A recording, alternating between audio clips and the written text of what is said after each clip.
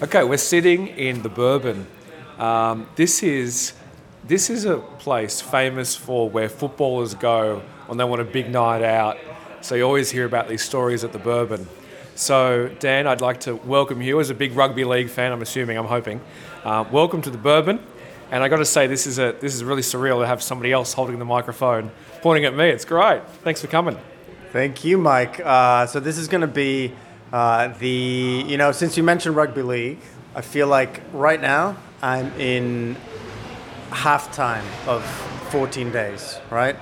And I think like any sports player in the halftime, I've got adrenaline, it's pumping, I'm ready to go, but I'm getting a bit drained.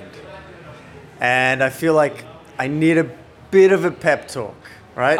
So I need a bit of or a spray if that's needed, like just whatever the coach thinks is needed at this point. So that's your role now. Well, it's a game of two halves, okay? It's a game of two halves. And I think you're doing great. I think you've got to use the momentum. You're halfway there. You've delivered.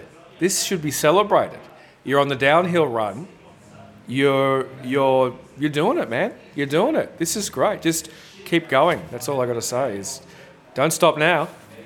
You've had some wedges. You've had a beer. You refueled. Get out there and do it again. But honestly, you're doing this project, sometimes I say to myself when I'm out anywhere doing a story, I imagine I'm never going to come back here again. I'm never going to come back here again. You're probably never going to come back to the Bourbon Hotel in your life. Really. There's a good chance. This is it. So this is a once in a lifetime thing for you. So we've got to make the most of it.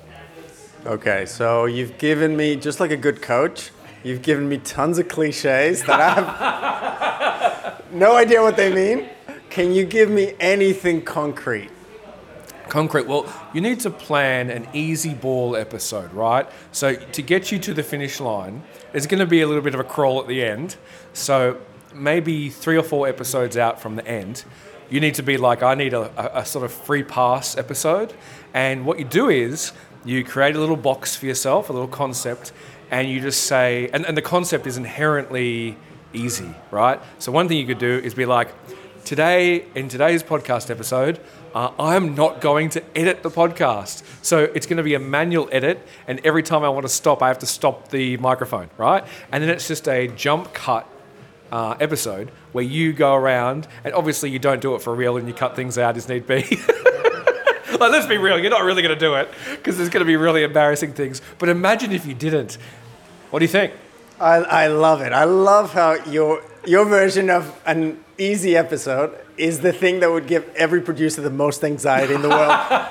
But no, you've given yourself an excuse. You've said, this is an episode where I do this. And it's like, oh, it sounds like this because that's the concept.